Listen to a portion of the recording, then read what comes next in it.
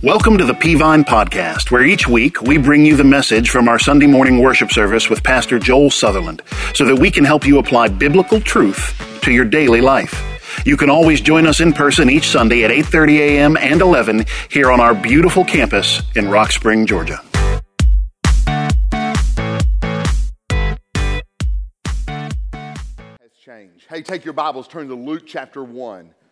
Luke chapter 1. Matthew, Mark, Luke. Luke is the third book in the New Testament. I'm starting a new series today, kind of a Christmas series entitled Origin. Now let me explain to you why I'm talking about why I'm titling it Origin. Because we know the end of the story, right? Like we know that Jesus, we've been singing about this morning, is now the resurrected King. Amen? And Jesus is coming again. And so I can read the end of the book, and I know we win, and I know it's great, and I know Jesus is King, and every knee will bow, and every tongue will confess. I got it. Jesus is amazing and will be amazing for all of eternity. That's the understatement of the world. But it didn't start out that way. So it's like if you read the origin story of Jesus, you'd be like, what? He's going to do what? God didn't even have a bed to lay in. And the funny thing is, many superhero stories have copied the pattern of Jesus' origin story. It's almost a three-part act, if I were to simplify it.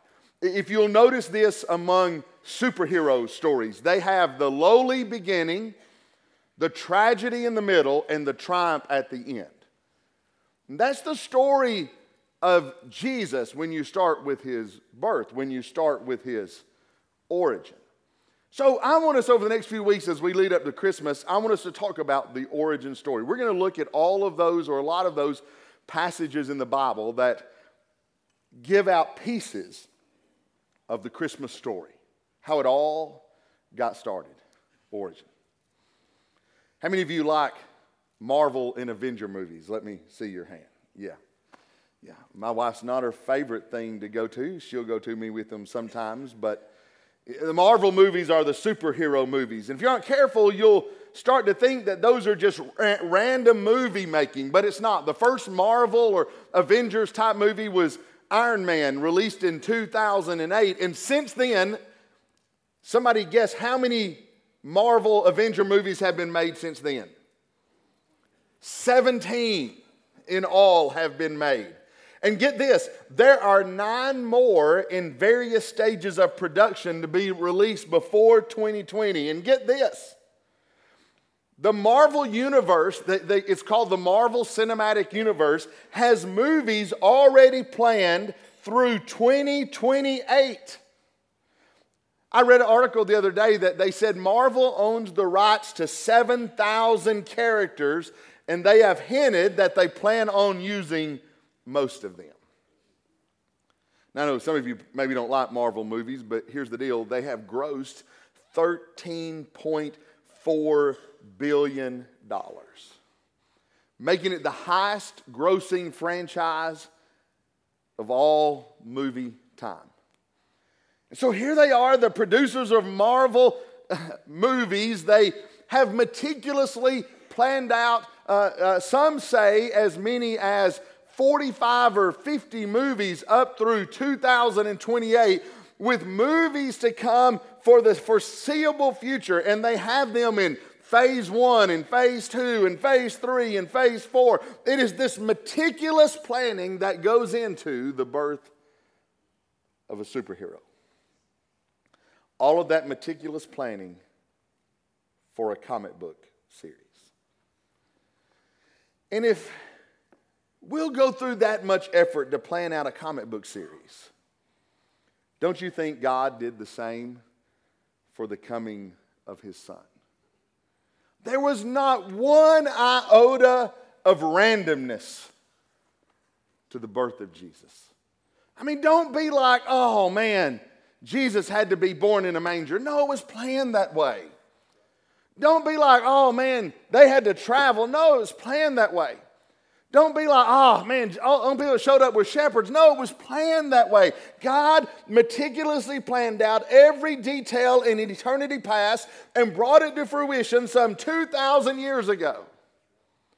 And we call it the Christmas story. It's the origin story of the King of the universe.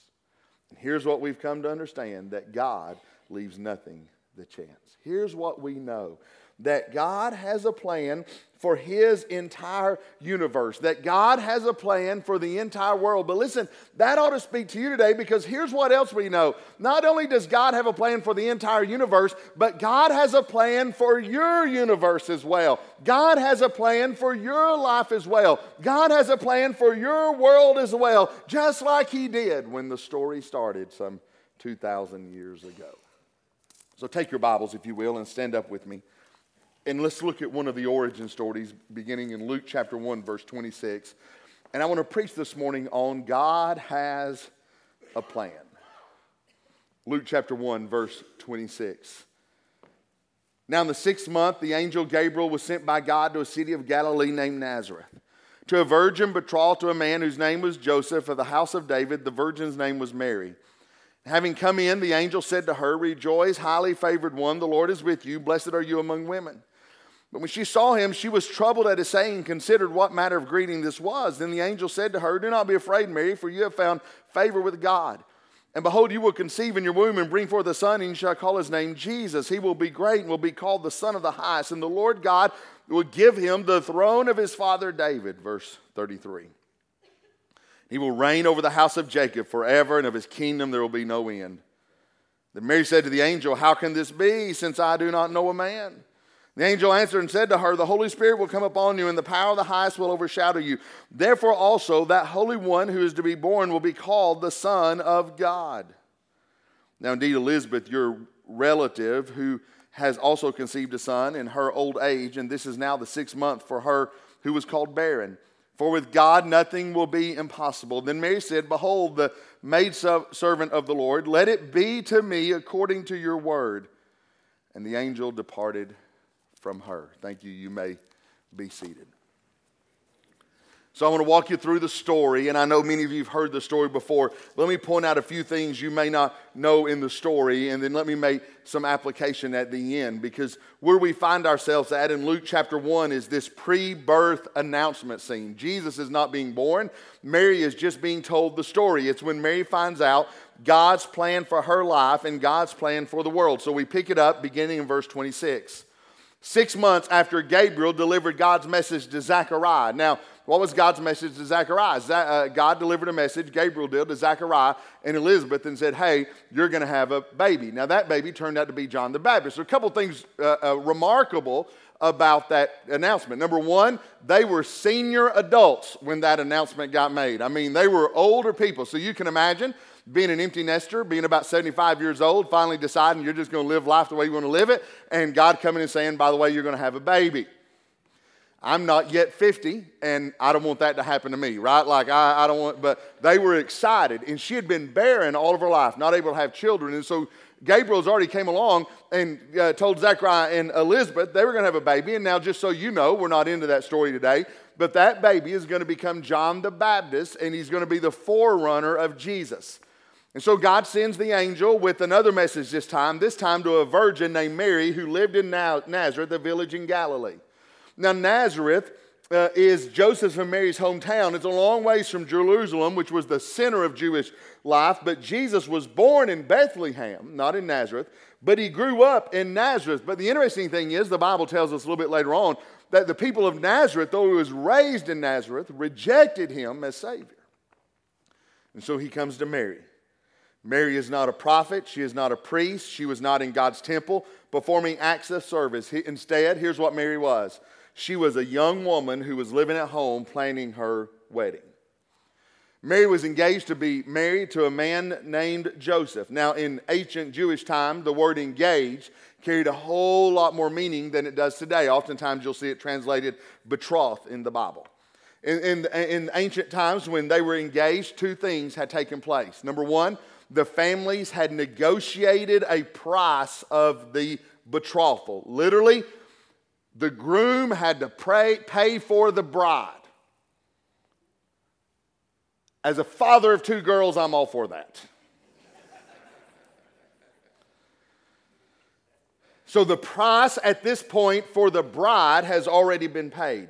After the price had been negotiated and paid, then an announcement would be made, and at that point, the couple would be called pledged together. It's similar to what we'd call an engagement today, but this time it's much more binding, because at this point, they were not officially married, but the marriage ceremony could only be broken through death or divorce. So get this, you're engaged, and the only way you can get out of your engagement is through death or divorce. You were not allowed to have any physical relationships with the bride and groom, but you were considered almost pre-married at this point. So if you wanted out of your engagement, it would take a writing of divorce to even get out of the engagement. So during this time, she would still live with her parents. He would live with his parents. They'd have very little, sometimes, contact with each other. And the waiting period would demonstrate the bride's purity. Because some reason she proved to be impure, some reason she became expecting during this time, a marriage could be annulled. Now keep that in your mind. If during her engagement time she was found with child, almost always the marriage would be annulled. And so in verse 27 we have what look like strange words that it's where we get the doctrine of the virgin birth. It was unprecedented and difficult to believe. And it's troubling. I mean, Mary even says, well, wait later on. How can that possibly be? And so we begin to look in verse 28. The angel finds Mary, gives her a 4-fold greeting. Rejoice, which just means be happy. Highly favored one, which means she had found grace in the eyes of God. Nothing that she had done, but she had found grace in God's eyes. And then he said, the Lord is with you. It literally means in the Old Testament, people would say the Lord is with you when you're about to have a near impossible task. It meant the Lord will help you, and blessed are you among women. She was going to be a special instrument in the plan of God. So verse 29, she says that when she heard this, she was troubled. Diatraso in the Greek, it means to have an acute level of distress and anxiety, possibly even fear. So look this way, you kind of get that, don't you? An angel shows up while you're at the mall and says, hey, I'm an angel from God. Blessed are you, George, whatever your name is. Brittany, I don't know, whatever her name is. And I mean, you'd be a little scared, right? Somebody pops up and tells you they're an angel. Typically, you should run to the authorities, right? Unless it's like a pickup line. You know, did it hurt when you fell from heaven or whatever? I don't remember that pickup line, but anyway, I'm way off the subject here. And so, the beginning of verse number 30, he says, you found favor with God, and he says, you're going to conceive in your womb, and you're going to have a son, and you're going to call his name Jesus. And here's some things about your baby. Your baby is going to be great. Your baby is going to be the son of the highest. Your baby is going to sit on David's throne. His kingdom will reign forever and ever and never have any end. Now here's the deal, all the way down through verse 33. That's the end of the story. That's the celebration. That's the triumph. That's the last act. There's a lot to come before then. But verse 34, Mary said, one problem. This can't be because I have never known a man. I've never had any sexual relationship with a man whatsoever. And so I can't have a baby. And not only that, I'm engaged. And I'm not allowed to have any sexual relations during this engagement. And so Gabriel goes on and in verse 35 and explains how Mary would become with child yet remain a virgin. The Holy Spirit will come upon you. The power of the Most High will overshadow you. It's interesting, the terminology there is the same word that's used of the transfiguration, where he talks about overshadowing you. It was when the Shekinah glory of God settled on Jesus there in about Matthew 17, that same word is the presence of God will come in. There's nothing physical about it at all. Jesus was going to be born without the benefit of a father because his father was God. Not only that, that means he would be born without sin. So don't get this. You carry the sin lineage of your father. And so just like Adam, who was created without a father and therefore carried no inherent sin nature, so Jesus now would be born as the Son of God, and that sin nature from the Father that we all have, that everybody of all time has, was not passed on to Jesus. He was born without our sin nature. And so the angel has said already he'll be called the Son of the Highest, but in verse 35, the angel says he will be called the Son of God. And so then you get down to verse 36, and he tells her, hey, Elizabeth is already expecting. She didn't know that. They didn't have cell phones or email or instant message or landlines or anything. They lived far away and didn't know that. And so he said, so just so you understand how God works, Elizabeth, who is a barren senior adult, is expecting a child. And so he begins in verse 37. It's one of the most famous verses in the Bible, and he just throws it in before Mary can say, whoa, wait a minute. How can Elizabeth be expecting? She's old and she's barren and she's never had any kids. And the angel just preempts all of that and says, for with God, nothing is impossible. See, the angel explains how a barren Elizabeth can become with child, and then also how it's going to be possible for Mary to conceive her son. And here's what he surmises, that when God is at work, nothing is impossible for him.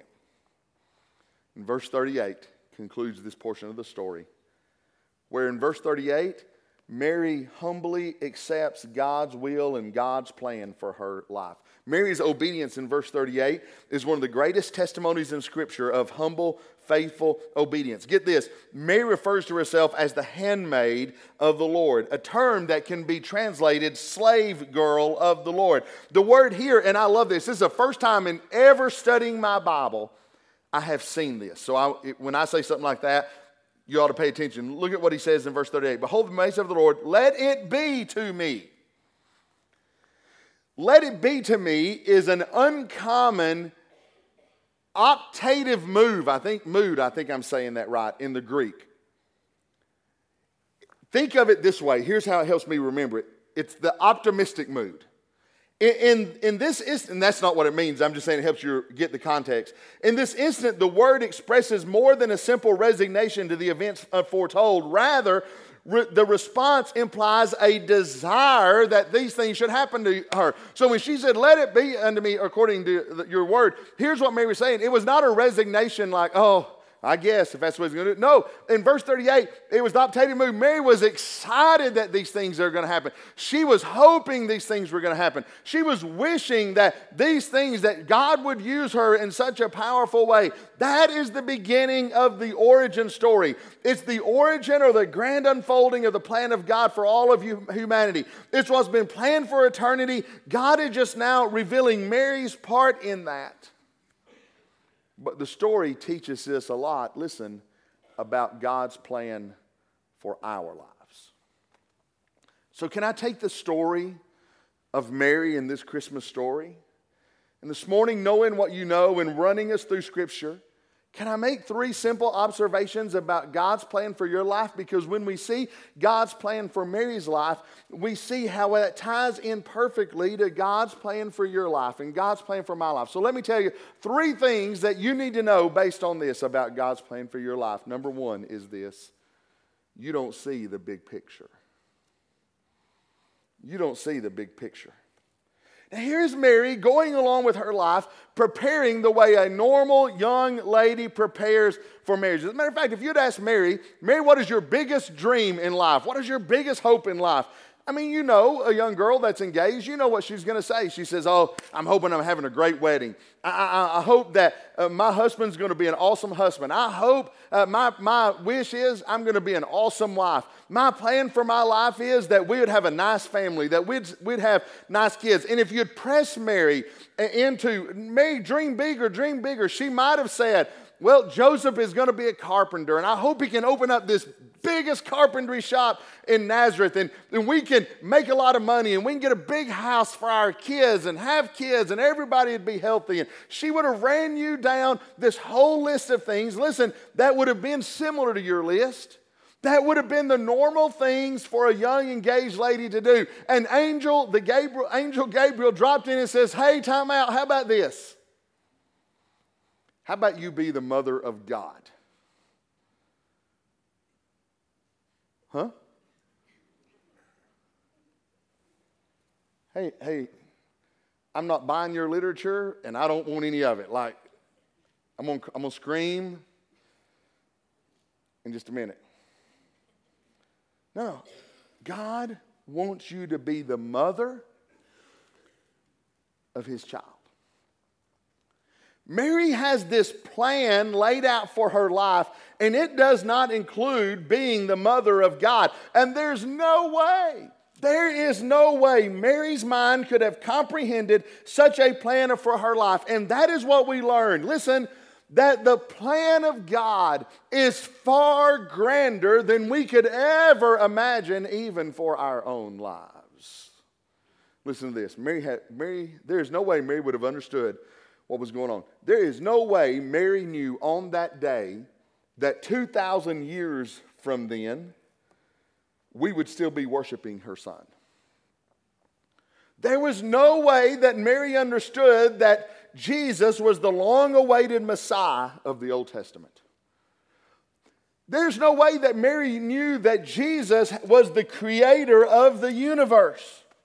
There was no way that Mary understood that this was part of God's design from the beginning of eternity, that there was this enormous plan of God, this huge picture.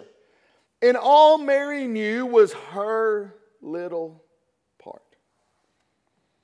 Can I tell you this? Sometimes it makes your little part a tad bit confusing. See, sometimes when you don't know what is going on in the will of God for your life, sometimes when I don't know what's going on in the grandiose plan of God, sometimes the little part that God has carved out for me can seem a little bit confusing. But never fear, there is a bigger plan at work. And God has you doing a small part of the big picture. When you can't see the big picture, you don't always know what's going on, but God has a plan. A few weeks ago, we had staff retreat, and we ended on a Friday, and we came back and we took the ladies out, their wives out to eat, and then we concluded a day at something called Breakout, I think, in Chattanooga. I've got a picture here of the guys. I don't have a picture of the girls because they actually won that day, and so it's my stage, so I'm going to show what I want to show, and Breakout. How many of you have been to Breakout in Chattanooga? Yeah, oh, awesome. So some of you are going to get it. Here's what Breakout is. They put you in a tiny little room, and there's some props in the room, and then they lock the door, and they say, figure out how to get out. That's pretty much the extent of it. Some teenage girl takes you in a room, locks you in the room, and says, figure out how to get out. Now, here's interesting. You don't know where to start. So we just start. We just start looking for things, trying to tear things up. Things you're not supposed to tear up, they pretty much have bolted down to the ground so you can't get them out. But all of us piled into this room, and we started trying to tear things apart, trying to discover clues. And here's the deal. They only give you one little part of the picture at a time. And so there may be a clue that doesn't do anything but unlock another clue that unlocks another clue that still has you no closer to the exit. And it's frustrating. because we thought we were smart when we walked into the room. And so we'd have a group over here working, a group over there working. At one point, I was just standing in the middle like, I don't know what to do. But there's a teenage girl sitting in a booth high above us who's watching every move we make. And every now and then, when we were just way down the wrong path, she would say, I don't know if that's where you ought to be looking or not. One time she said, your math is wrong. All right, good to know. Good to know. Your math is wrong. But here's the deal. It took us 56 minutes and 11 seconds to get out of that breakout room. And we were frustrated and we were aggravated. When we got out, it wasn't like, yay, we're out. It's like, oh. I'll be honest with you. We got out. I'm still not quite sure how we got out. And that's not a joke. I'm still not quite sure how we got out.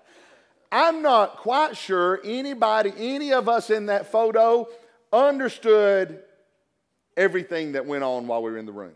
What happened in the room stays in the room. I'm not going to tell you some of the guys were crying, but we'll leave it at that. But did you know that little girl in the teenage room, that little teenage girl in the upper room there? I'm sure she laughed and laughed because when we were frustrated, she knew exactly where we were in the grand scheme of things. And can I say to you, sometimes you feel like you're in a breakout room in life. Sometimes you feel like God's giving you clues and these clues are not adding up and these clues can't make sense and these clues, well, God, what are you doing in my life? But here's what I want you to understand, that God knows what's going on. God has the big picture. God understands. And when every little portion of your life confuses you and you don't understand why it's taking place, listen, God understands exactly what is going on in your life. And He knows. He knows. There's coming a day when you'll break out of where you think you are, this bad place you think you are. He knows there's coming a day that there is another side to this because He sees the big picture. The individual clues may confuse you, but God knows. Listen, church, I know sometimes you don't understand every detail of your life. Listen, we all get confused by where God has us sometimes. I know that there are things that happen to you and there are things that happen to me that I sit back and I say, God, that does not make sense. There is no way, God, this can fit into the grander scheme of my life. But we don't know. We don't understand. God has got the big picture, and all I get is one clue at a time, one day at a time, one obedience at a time. That's why the Bible says the just have to live by faith. Because you don't see the big picture. When the angel showed up and said to Mary, Mary, you're going to have a baby. She didn't have any idea how that fit into the grand scheme of God. She didn't have the Bible. Mary lived and died and never had the Bible. She didn't understand that. But we look back, no, there was a big plan of God that was set in motion thousands of His years before Mary. Because God saw the big picture. And I want to say to you in your life, you may not understand, but God has the big picture. Let me show you the second thing this passage tells us. And not only does God have, we can't see the big picture. But number two, here's what He's trying to say to us, and that is, He, God, can handle the hard stuff. He can handle the hard stuff. There are some really hard things about the Christmas story, especially if you're married. And it begins in verse 27. As a matter of fact, there's just really one hard thing. To a virgin betrothed to a man whose name was Joseph. That's a really big deal. You know that, right? How can a woman, it's never happened in the history of the world before, how can a woman who's never known a man have a baby? How is a woman who has never been intimate with a man going to have a baby? As a matter of fact, if you flip it over and look in verse 34, that was the only question Mary had.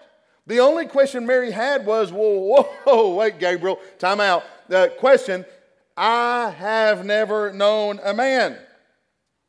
So how am I going to get pregnant? And so Gabriel inserted this story in the sentence.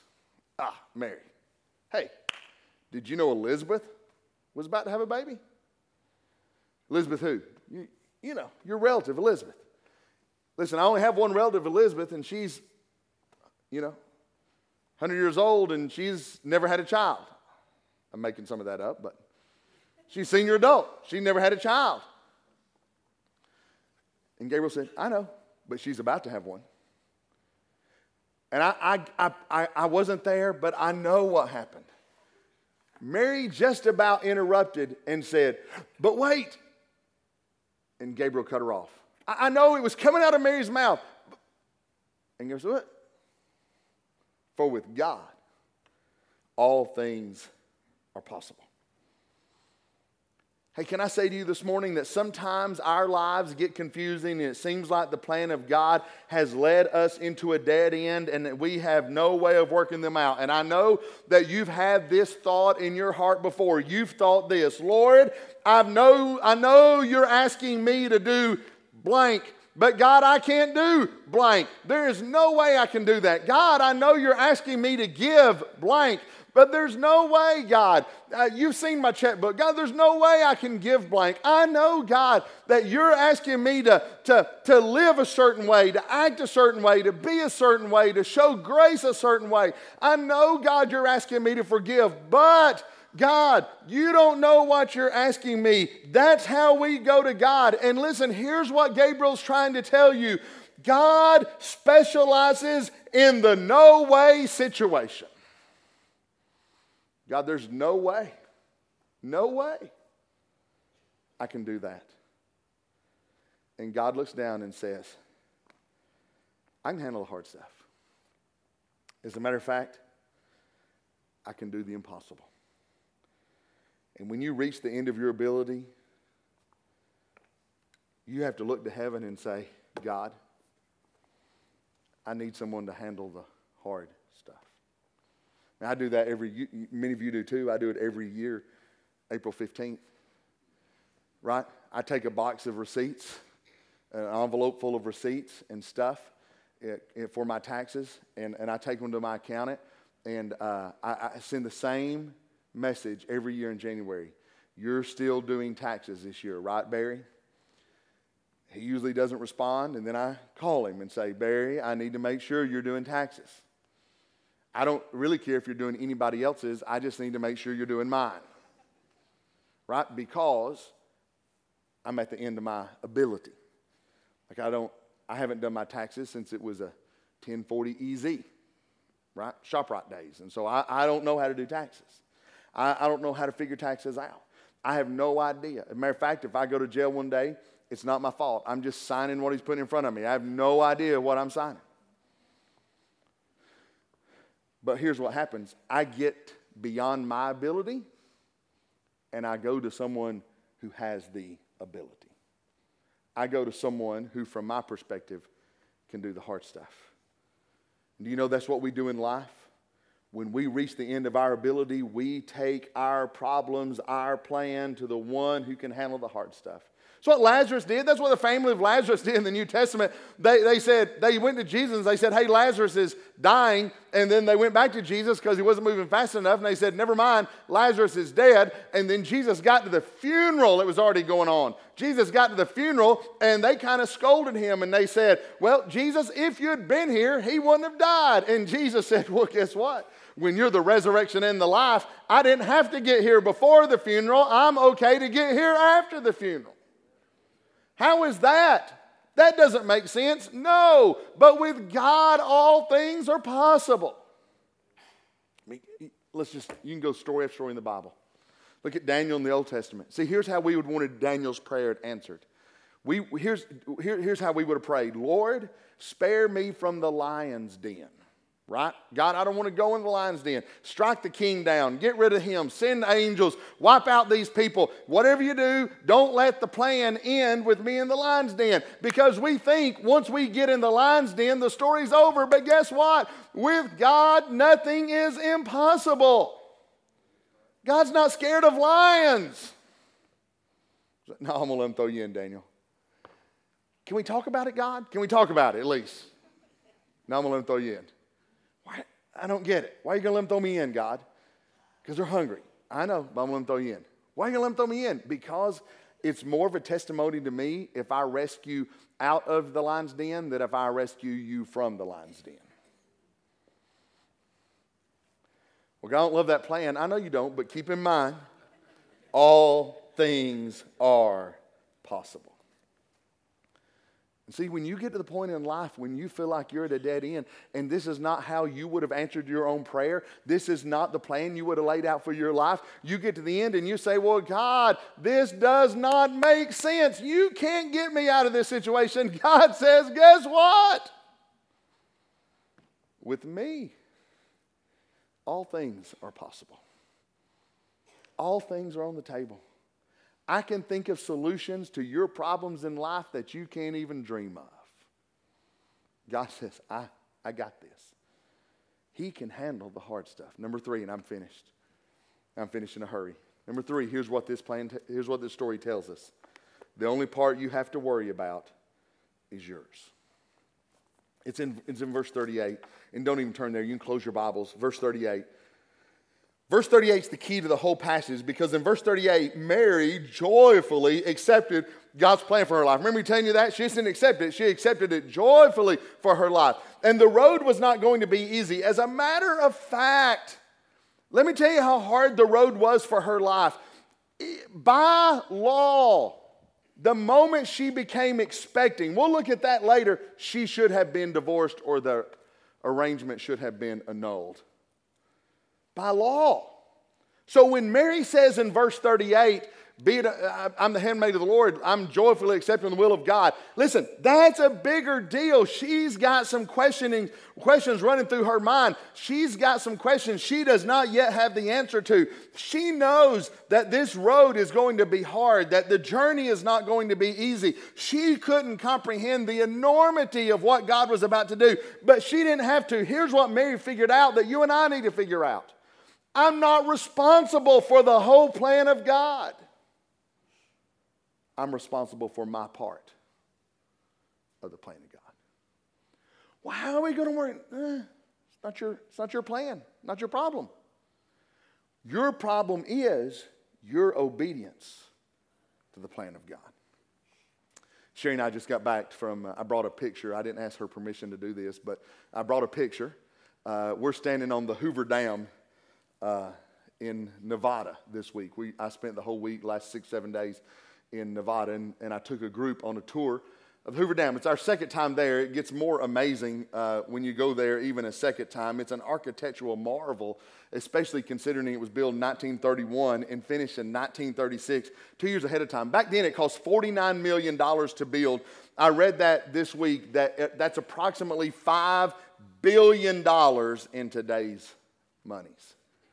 Do you know how much concrete is in that? Here's what they said, that they dumped a bucket of concrete every 70 seconds at the Hoover Dam and did that for 363 days a year for 2 years without stop. That's 24 hours a day for 2 years with 2 days off.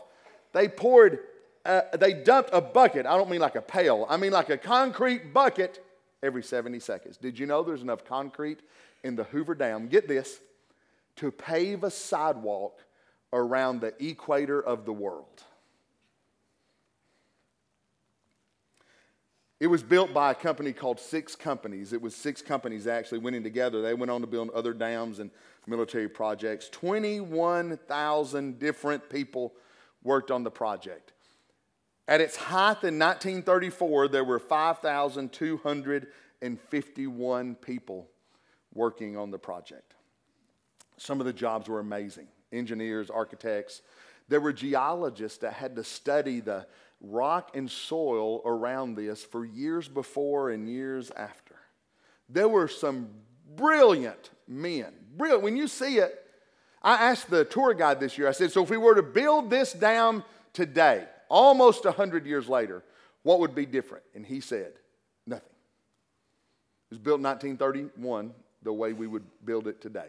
Just update some of the technology which they do. There were some brilliant people, architects, engineers, geologists. And then there were people who picked up trash, shoveled up gravel, cleaned the bathrooms. But 5,251 people in July 1934, every single one of them contributed to the larger plan. Look, when you're picking up gravel at the foot of the dam, by the way, the dam's almost a cube. At the bottom, it is, as you can't see it, it's as wide as it is tall almost. It's almost a cube. The guys that were shoveling up gravel down at the bottom of the dam, they weren't concerned with the bigger picture. They were just getting up every day, going to do their part, knowing that somehow their part fit in to the total construction of the Hoover Dam. So let me ask you a question. We have this idea. Are you doing your part? Because we have this idea that if we don't do our part, then God will get someone else to do our part. But guess what? I've already got a part to do. That other person's already got a part to do. God has so designed His plan that it takes obedience on all of our parts. The uniqueness in the plan of God is that your part is crucial to the kingdom and only you can do it. That means when God places somebody in your path to witness to, you can't say, well, if I don't do it, somebody will witness to them, because that's not true. God's placed you there to be a witness. When the offering plate passes, you can't say, well, if I don't give, somebody will give. That's not true. They're already giving. God has put you there exactly where you are to give what He's blessed you with. When you say, well, I'm not going to serve. Somebody else will do it. I need some time off. No, somebody else has already got something to do. Your part is your part. It's personal. And the only part you have to worry about is yours. That's what Mary did. Mary said in her heart, I don't get all this. I don't have all my questions answered. However, Gabriel tell God, I'll be obedient, joyfully obedient, to do my part. Man, that's awesome. That's how the plan of God works. You don't see the big picture, but there's a big one. Man, as part of the plan of God, there are going to be some impossible tasks along the way, but guess what? He's handling the hard stuff. All you have to worry about is being obedient to your part.